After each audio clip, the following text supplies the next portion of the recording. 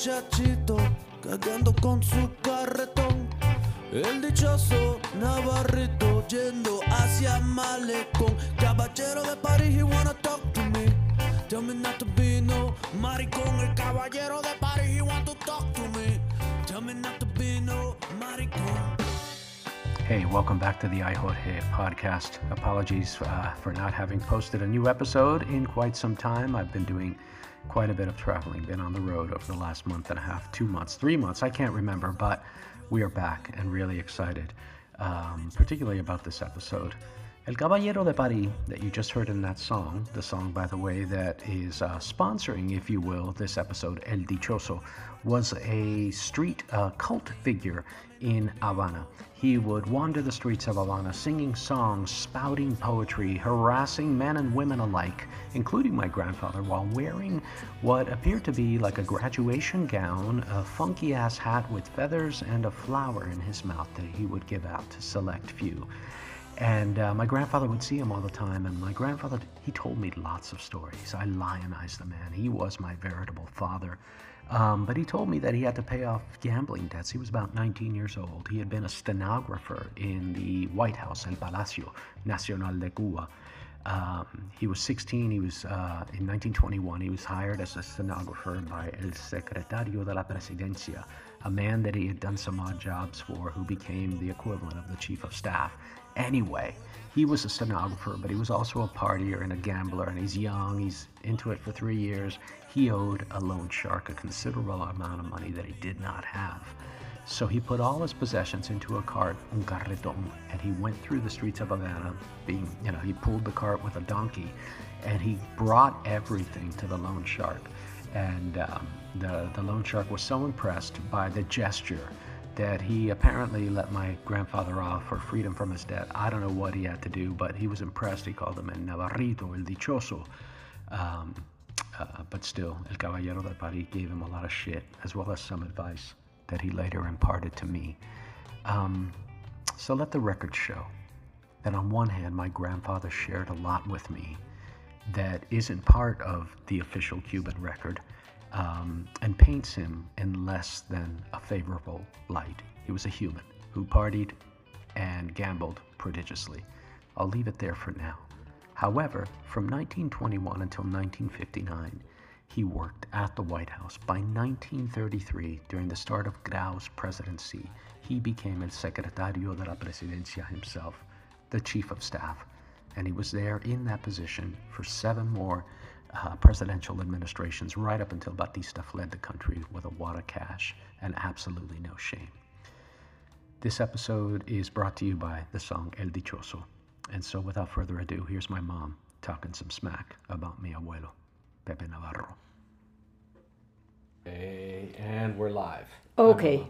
All right, listen. I'm so sorry. I just need to go ahead and get this out of the way. Rascaculo. Ya, Jorge, ya. Ay, Jorge. No. Oh, shit. Okay, That's I'm sorry. Totally out. Okay. But you did say I Jorge. You did say erase that. Okay, I will. I promise. Okay, no, erase it It's now. totally erased. It's totally erased. So listen, Mom, hi. Speaking of all of those crudities and stuff, today's episode is devoted to Abuelo Pepe. Okay.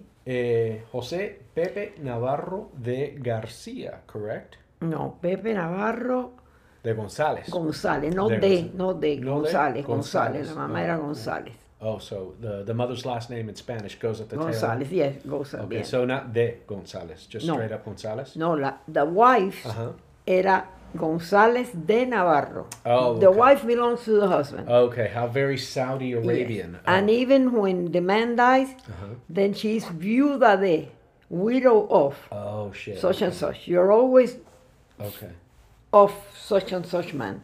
I see. Okay. The men know. So here we are. Let's talk about him. What did you know of his life in Cuba? Well, I met him in 1956, 57 when I met your father. Was it on the my first date? Not yes. when you met my father, but on your first date with my father. I met him and his wife, Dora. I had never met him. I had never heard of him. Did he seem nice?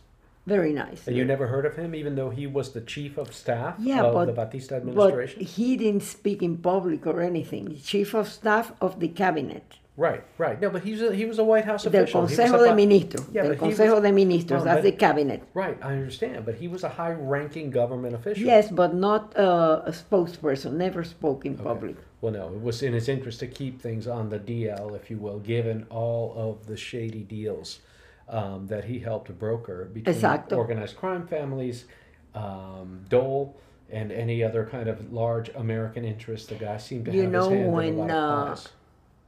Dora used to work for a lawyer. Dora was his second Wife, who used to work for a lawyer at the time that the refugees, the Jewish people, were trying to... Give me a date, Mom. Approximately what? Well, 39 started the war in Europe. It must have been 1940 or something when Who a were these lot Jewish of... people?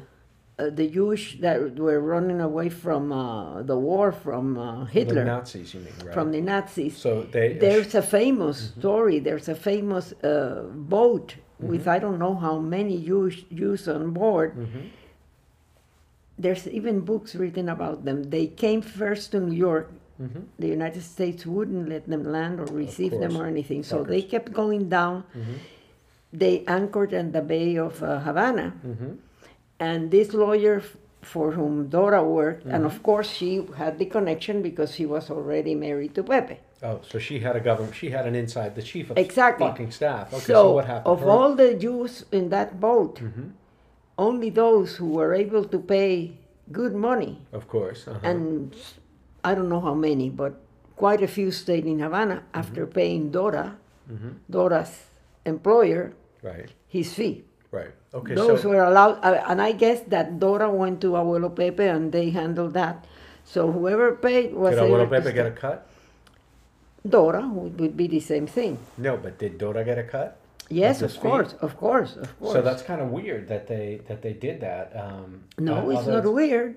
It's, why isn't it This weird? lawyer charged so much, and those who were, but Dora was the in between, the connection with the So really quickly, with the palace. So these are not, and your friend Mauricio, his mother, was They she- stayed. They They stayed. stayed. Okay, then, so yeah. but there were Jews in Cuba beforehand, right?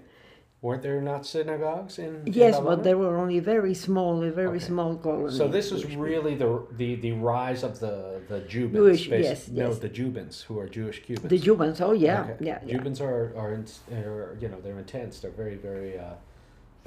Now there's powerful still a folks. few there. There's still a few there and Yeah. one synagogue, but they were, and then when they came to Miami, they brought, the whole community in Miami Beach, and they have their own synagogue. And by the way, I meant Jubans. I meant intense in a good way, a highly complimentary way, because I just think that from an ethnic standpoint, from a cultural standpoint, it's a hell of a combination to be Cuban and Jewish. No, Cuban, because they were brought up there. Like Right, right. Mauricio, No, that's what I Mauricio, mean. yeah, Mauricio was born in Cuba. All right, so look, he's got the second wife. He's married. You met him. He's a high-ranking government official, totally Yes. behind the scenes. But, Very powerful. so- I'm sure he well, got well- cuts on every deal, and your father too. well, Because yeah. that's what happened with Agustin. He helped a lot of people get the contracts to build. For example, I know he was influential in getting a contract for the pavement of many streets in Havana, one company, and Pepe, my grandfather. through Pepe. But Agustin is the one that knew So the people. basically, he was feeding deals to his son Exactly. in typical, Exactly. in typical nepotistic and exactly. political fashion. And poor Agustin thought when he came to Miami that all these people he helped were going to help him. Yeah. Nobody did. All right. Well, let's get back to Abuelo Pepe. Back in Cuba. So you didn't really know much about him because, No. again, he was a power player in Cuba, but it was not a very public kind of role. Exactly. He gave no speeches. Exactly. He was an appointee. He had been a stenographer when he was 17. That's how he started started. working in the Palacio. Yes. And as I revealed in a previous episode, the one about El Capitan, and this one is called Abuelo Pepe. I'm not even sure what the hell I'm going to call it. He went through all the administrations Right. since when the Republic just started, because Right. it was 1917, 1918. And that was the start of it, right? And then Batista gave. Then came Machadato, which was the first revolution. Machado, El Machadato, they call it El Machadato. What was the first? Who were they revolting against? Against Machado.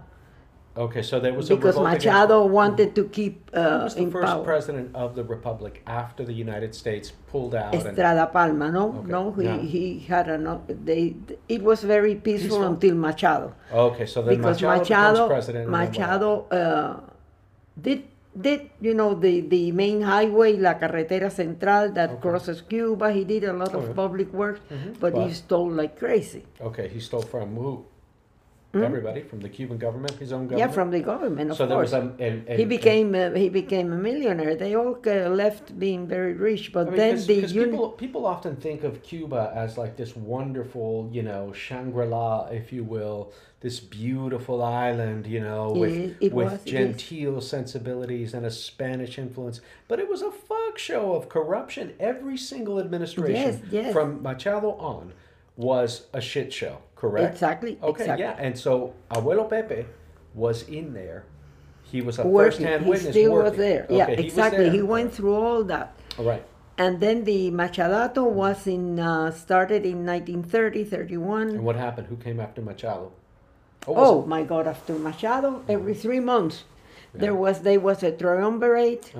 Triunvirato, there was Laredo Brew. Then with Laredo Blues, things Brew started to stabilize. Right. He was a very respected individual, but it was awful. You know what I was told by both my father and my grandfather himself, Abuelo Pepe, was that basically, he had started off as a stenographer, but he was never really a stenographer. He could barely, he could barely write. I mean, he could read and he could write, but he was not a stenographer. He was a bookie. He was a courier. He was a bagman, if you will. He collected money and he delivered money to bookies all over the island, all over Havana. That's what Abuelo told me.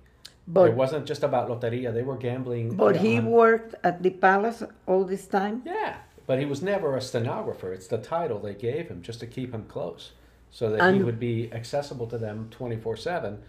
Taking money back and forth to place bets. That's the first time I hear this. Oh, no, Mom, I told you this yesterday. Yes, but I didn't know that it was while working at the palace. Dude, he was not, this was not a legit he was job. He was installed there by a politician, and I forget who gave him that because position. when his parents died, his mother died, he went to live with some cousins, La Turrutia, in Marianao, who finished raising him up. Right. Two single ladies that he adored, La Turrutia. So tell me about what Agustin told you about the CIA and the report. So we were going out. It was 1957. Yeah. 57, because Fidel was in the mountains like 2 years or something. Right. Yeah.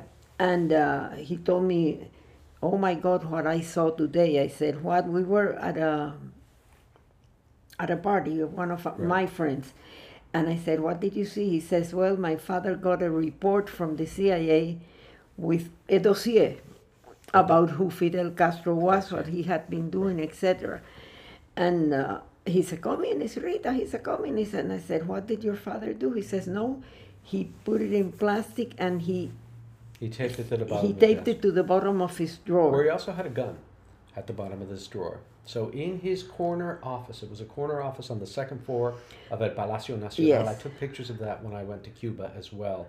And that's where basically he was asked to help and to stay and help Castro's people navigate the ins and outs of the banking system, specifically Che Guevara. He did it in 3 or 4 months because he didn't want. They wanted to stay, but of course they would have ended firing him. But he told them he had already filed for his retirement. So he says, no, thank you, no, but I will help in what I can. And then you told me that your father, which nobody ever told me. Mom, he told me this. He was sentenced in jail. 28 years. Yes. No, he was in jail. He got a 28-year sentence. And Abuelo negotiated that. Well, he negotiated his safe passage to the United States. He left and his in March. as well. Porque Abuelo Pepe, my grandfather had a very big house in Miami already waiting for him. when he left Cuba. Yeah, they had 2 houses. They owned 2 houses. Not owned. They were paying mortgages. They had them rented. Right.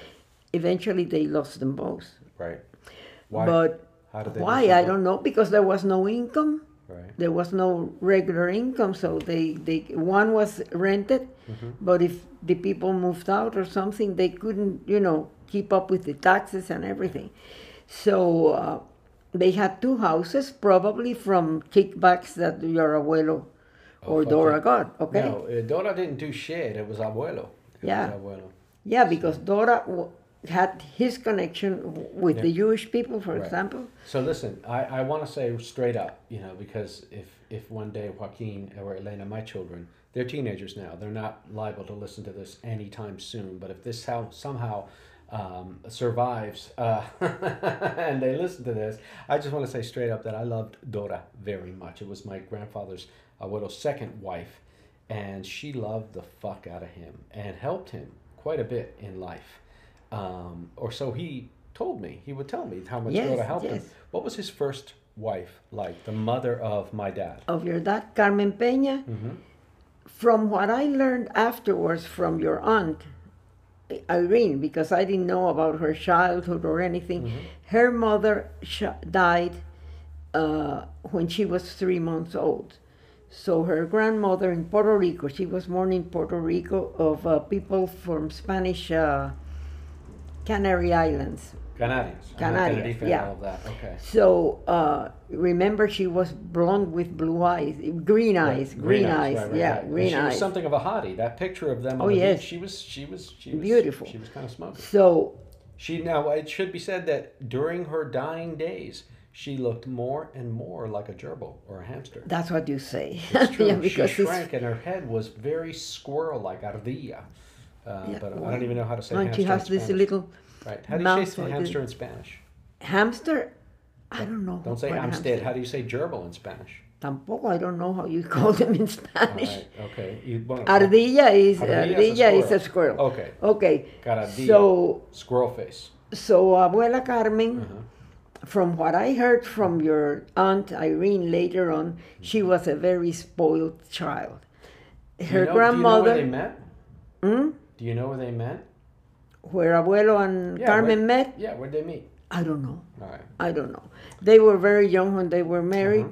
He was 20 and she was 21. She was a year older or a few months older than him. He had already been working in a Palacio as a stenographer. Yes, he was already working at the Palacio. Yeah. And they were very young when they got married. And between, Agustin was born in 1923. And Irene was born in 28. So he's got 2 kids by the Popov Puerto Rican-born wife. She was very spoiled from what they tell me because they adored her. The grandmother and her sister brought her over to Cuba where they had a brother who worked at a pharmacy, the big, like the CVS or something, Sarra. So they all lived together, but that girl was given everything: piano lessons, ballet lessons, etiquette, this and that. Never worked. She was a spoiled brat. So how long were they married? They had 2 kids. How long were they married? Well, when Agustin was born in 23, Irene in 25. Irene was like 3 years old when they separated. Okay. They separated. They never divorced. From what I was gonna say, they didn't divorce for like ever, right? Forever, and he took care of them. He sent his money, blah blah. Finally, he ended up getting a job for Abuela Carmen in the State Department. She worked in the He got her a job. Finally, in the State Department? yeah. So he's already he was working his way up in the palace. Yeah, so in some ways. So he got his ex-wife a job in the U.S. State Department. No, in the State Department in Cuba. The Cuban State Department. The Cuban State Department. Okay, as a typist. As a typist. So he finally got her a job. That way he had to give her less money. Okay. Okay. So of course, a little self-interest. And never hurt anybody. All but Carmen was a spoiled child. So. All right. And he met Dora. Where did you meet Dora? Do you know? I don't know, in Havana, probably through that lawyer or something. And Dora was divorced, Yeah. She had a daughter, and Myrna? Myrna is Irene's same age or something. Myrna. And they were not married, but when Dora said, okay, we get married, but oh no, I'm not divorced. You know, that's the best solution. I'm still married, blah, blah, blah. Make it difficult. She says, well, I'm going back to the States. And she came back and remarried Myrna's father. What the hell? She came back to So Dora says, I'm not being with you if we don't get married. If we don't get married, he had still to divorce his first wife. Yeah. So she said, fuck that, and went back to the States. To the States and remarried her husband. Okay, so wait 1 second. We're going to take a little break right now. And when we come back, we're going to find out how they were able to hook up again, where it happened, and a little bit more about Abuelo Pepe from Dichoso himself. Maricón, el caballero de París, he want to talk to me. Tell me not to be no maricón. Si la montaña no se mueve, a la montaña I must run. My mama told me to confront you. She said, tell him you're his son. I won't pay his bill. I won't pay his bill.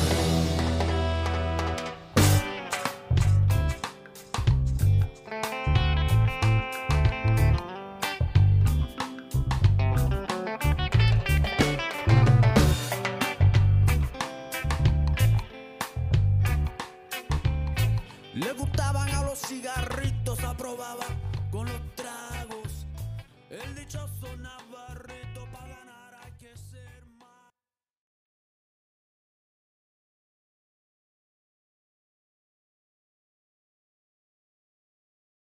All right, welcome back, everybody. So, his wife, the supposed love of his life, Dora, Yes. goes back to the United States, remarries her ex-husband, the father of her child, Yes. of her daughter Myrna. Where in the United States? Tampa. Oh, Tampa. A lot Because of Cubans, by the way, in Dora Tampa. was born in Tampa. Oh shit, Mom! You need to drop this. Oh, stuff. yes. What the Dora's- fuck is that? What do you mean Dora's- Dora was born in Tampa? Yes, Dora's, When did her family get there? they came here in the Spanish-American War. Oh, so early The days. tobacco people and all those moved Right, to right, Tampa, Right. and they still have the tobacco in Tampa. Yeah. Oh yeah, Ybor So- City. If anybody's familiar with Tampa, Florida, it's something of a shithole. Thank you, Bob Martinez, former governor of Florida, who stunk up the joint. But in any event, okay, so she was a Tampa Cuban. Yes, she was a Tampa Cuban. Oh wow. And So there, she goes back to Tampa. Manuela married another Cuban emigree there in Tampa, and she had a bunch of kids. Manuela, Manuela's Dora's mom. Abuelita Manuela. You must remember her. She was a white, a little tiny thin So much lady. of my memories of childhood. She lived with Abuelo Pepe and Dora until she passed Oh shit. in Hialeah. I don't remember that. Oh, I do remember her. Actually, I do A little remember her. lady, white hair. Yeah. She was always in her little room. They Yeah, had built man. a little room for her in the I house. remember that. All right. Yeah. All right. So Dora was a Tampa Cuban. Okay. Yes. So what the fuck? How I don't how know did they when. re-meet again? Well, when she went to Cuba working for that guy, for that Right, lawyer, the that lawyer. wasn't Right, when they right. met. So she came back. Agustin was on vacation in Miami one day, and he saw Dora He was on vacation from Cuba. from Cuba. Yeah, Cubans came a lot to Miami. Yeah. to, No. Of course. Of course. And he saw Dora met where? Dora in the street. He's Dude, walking. this is the second time that your ex-husband, my father, meets Somebody in the streets of like Miami. Lola, he meets Lola randomly. Didn't he meet her at who the hell met him at a 5 and dime at a counter, a diner, one of those 5 and 10 counters? I don't know if it was Woolworth, Dora or Woolworth. Lola. Woolworth. Yeah, I don't know which of them. Well, So whatever. He met Dora. He sees her in Miami. And That's of course, my he dad's loved girlfriend. Dora. Yeah, Oh, he loved Dora. So of he course, his started mother talking to sounds, her. insane. And she had divorced Myrna's father again Oh, because she shit. couldn't live with this guy because you have to push him and this and that. All right, so He whatever. was- So then what? and did he then do? Agustin started talking her up about seeing Pepe again, Mm-hmm. blah, blah, blah, to see if she was, And Pepe's back in Cuba, yeah, Pepe's back in Cuba. fucking everything that walks, etc. So Agustin goes back to Cuba and says, hey, I saw Dora, blah, blah, blah. Oh, you saw Dora? So then apparently they talked again, and then Pepe said, I'll get a divorce. So Dora went down, and he divorced. He divorced Carmen after 20 years. Jesus, impressive. Yeah. Wow. Always separated, but in between, before Dora, Irene tells me he had girlfriends 20 years younger than him. Who, Abuelo Pepe? Yes, it was, and he introduced Irene to all these girlfriends. I wrote a song called Abuelo Mío about him, and there was a line in there, the million women you engraved your initials in with your teeth on their breasts, so I guess they above all would attest that you must have tried everything. Abuelo would tell me about life as like a chest of drawers, un gavetero. And you have to fill it as much as you can, fill each drawer in order, preferably as much as you can, so that you can have a long but a fulfilling life, a full life. And he would tell me that among his many adventures with women, he would enjoy engraving his initials with their teeth on their breasts. In other words, he would bite their breasts. Oh my God. And poor Irene never heard that. Pardon? For Irene, his father, Irene, his daughter. Oh, his daughter. He was God. He was God. A son. She was always resentful of how much predilection Pepe had for Agustin. She always felt that she was like the Annie orphan. Annie, little orphan Annie. Little orphan Annie. Who did quite well with Daddy's. Daddy but she always felt that Abuelo treated her differently. Everything was for Agustin. Especially back then, boys and girls were treated entirely differently. Yeah, the boy, the Navarro name, blah, blah, blah. Of course, and even my own sister will make that claim sometimes, right? We won't talk about that now. No. But yes, I know. Colin, by the way, my furry cat son is sitting on my mother's lap as we speak. I'm going to take a picture of it. I should video. But I'm amazed because he didn't like me. No, I think he just likes your body warmth. Oh, I guess. Yeah. So he was quite the womanizer. Oh, and yes. They would have a lot of parties, and along with currying but after political favor for Agustin, that they would have crazy parties where they would gather incriminating information on political rivals and even friends. Parties involving men, women, animals, and copious amounts of cocaine. You told me, don't go into that. No, I won't go into it. I'm just simply saying he was a high-ranking governmental official with a lot of mouths to feed, so to speak, and an ability to manipulate and control people and places. Yes. All right, and deals. So, and part of that involved a lot of womanizing, a lot of drugging. To Irene, he was like the only thing, he was a womanizer, and I'm sure it was much more than that. There were drugs involved and everything. Oh my God, and animals, horses, Mom. Yes. Horses. Oh my God, what? Horses. So don't even mention, but it's and too people late. used, for example, he had people gifted horses to him. They had 2 or 3 horses in the farm. They were all given to him by politicians and all that. Hell yeah. No, they lived in a rented apartment, a beautiful apartment, as Irene tells me, in Malecón. I don't know. Right. But they had the farm. He had several apartments for his girlfriends. Did you know that? Oh, I didn't know that. All within walking distance of El Palacio. Yeah, of course. That way he could go visit. I didn't know that. Right. Yeah. It makes sense. It makes sense. Even after he married Dora. Oh, even after he married Abuela Dora? I believe so. I don't think so, because Dora would have killed him. Oh, no, Dora would have totally, cut him up. But, I think even after he met Dora, Dora was instrumental in easing his transition to the United States and making sure they landed on their feet. So they had a little store, Pepe's Cards and Gifts. When they apparently, maybe they sold one of the houses, were able to sell one or something, and they put this little store, Pepe Cards and Gifts in Hialeah. It was in a shopping and she worked a lot. He just took care of selling and all that, but she kept all the records. Sometimes I help her with putting the filing in order and things like that. So it was a little gift store. It was cool. There were some baubles, not expensive stuff. There were cards and gifts for the home. And I remember he had a display case. When I was little, I went one Saturday morning. He had a display case that if you hit a little button on the side, it would revolve, right? And it had jewelry. Again, nothing too expensive, and it was a glass display case, and he took a break. I'm going to tell you guys this. Really, this is for my kids because it's among.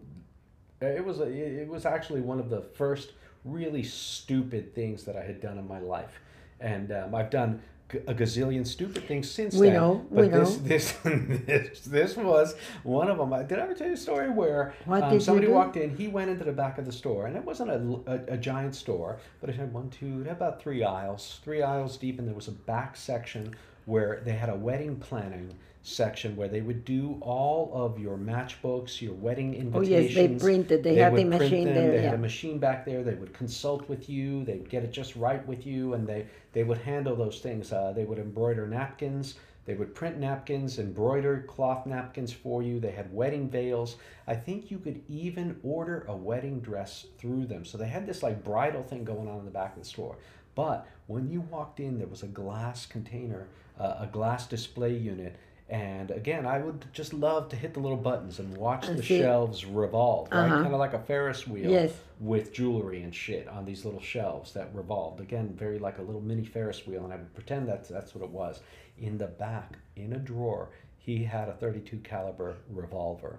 It was a big fucking gun. For me, I was little. Everything is big when you're little. And I remember he went into the back of the store. He left me alone. He said he'd be right back. Somebody walked in, and I remember they had a little bell that would ring. Yes, when the old door opened. Ding, ding, you know, and I look up, and a man and a wife, older, everybody was older. I was maybe 5 or 6, and they came in. They came in just as I had pulled the gun out of the drawer, and I put the gun. They saw this, right? I didn't know that they had seen me, and I don't know what the hell I was thinking. But I took the gun out of the drawer. I didn't aim it. I just held it, right? I didn't put my finger through the hole of the trigger. Yeah. No Alec Baldwin bullshit or anything like that. And there were no blanks, by the way. And God bless that man. Anyway, I put the gun on the counter. And I remember hit the glass a lot harder than I anticipated because it was very heavy. And it went bang, and it clanked. And they were shocked. And I looked at them and I asked them straight up, "Do you want to buy something?" And then my grandfather came out. He was livid. He apologized to them. He couldn't believe I did that. And then, you know, he didn't smack me, but man, when those people left the store, he fucking laid into me. And nobody ever told me that. Yeah, man. But what are we going to say? Your son handled a .32 caliber revolver and chased people away and almost killed them? And you asked him, you want to buy something? A lot of stupid shit, but I love that fucking man. I love that man. He was my surrogate father. Yes, he was my surrogate father. After, and then we moved to Hialeah when Patty turned 2 the day we moved. Yeah. And you were born in that house, and it was like 5 blocks away from their house. Yep. So anything went wrong, my mother called Abuelo. And That's Abuelo right. came. That's right. And solve things, yeah. And when I hit my sister, when we were in a fight, he came to cut my balls off. I'll play that song Cojones right now, but yeah. So I remember. So he was the father figure. He was totally a father figure. For years, so forever. I remember when his first wife died, when the squirrel passed. And they buried her in like this mausoleum kind of thing, a wall, and they used a crane. And as the crane was going up with her casket, I told him, you know, that I considered him my true father. He wanted me to go and talk to my dad, who was there. And I didn't really want to fucking talk to him. He really hadn't been a part of my life. And I said, no, I am talking to my dad. You're my dad. And he cried. And he gave me a hug. You know, and I'm really glad that I told him that. I was in college already. I was at the University of Florida. I was probably high as balls because I was very high pretty much from setting foot on the University of Florida campus all the way till I got clean in 2008. I was high. But a funeral, I know I'd be stoned for a funeral for sure. Shit, I was stoned for like a bathroom break. But yeah, but I'm glad I had enough sense to tell him that truth. So, that's good. I love that man. What's your problem now? Look at the cat. Oh, the cat? No, he doesn't want you to touch his ass. He wants to sit on you. And no. That's hilarious. Okay, no. All right, listen. Thank you, Mama. Thank you. This has been wonderful. No, but Pepe was, you guys enjoyed when it. you were growing up, when your father left, he was He your was the father. man. I know, he was. Bringing food When you for the locked holiday. yourself in the bathroom, Yeah. my mother couldn't get you out. She called Pepe. Right, that's right. And when she tried opening the door, but you had opened the drawer of the vanity in the bathroom. How old was that? How old? Yeah, how old? Three so or it was 3.5. Okay. Yeah. So then she called Pepe. Pepe came and finally he talked you into shutting the drawer so that they could open the door. Jesus. When they opened the door, thank God the whole bathroom was tiled. You had taken my makeup from the drawer Nice. and drawn all the tiles with lipstick all over the floor. I'm deeply relieved. I thought you were going to say I had smeared shit all over the walls. No, of the bathroom. the Okay. lipstick all over the All right. walls and everything. Oh, my mother had a fit. Rock. To the point that she said that if I ever had another child, she would go back to Cuba. Because she couldn't handle 2 kids. 2 was enough. God bless her. Yeah. All right, Mama Llama. Thank you. Well, we'll go out with a big smear of makeup and not poop. And we'll see everybody soon. Okay? That was Abuelo Pepe. Thank you for listening to the iHote podcast. Again, this episode was brought to you by the Cuban cowboy song, Dichoso. You're getting a little taste of it now, as you did at the beginning and the middle of the episode. Please follow us on Instagram, Cuban Cowboys, on Facebook, Cuban Cowboys, wherever you stream music. And visit our website at cubancowboys.com for writing, for news about the upcoming memoir number 2 from me, Jorge, about my family, and collected stories of other Cuban cowboys like my dad, my godfather, etc. Again, thank you so much for listening. On behalf of Rita and myself and my cat Colin, we love you, we burn for you, and we'll see you very soon.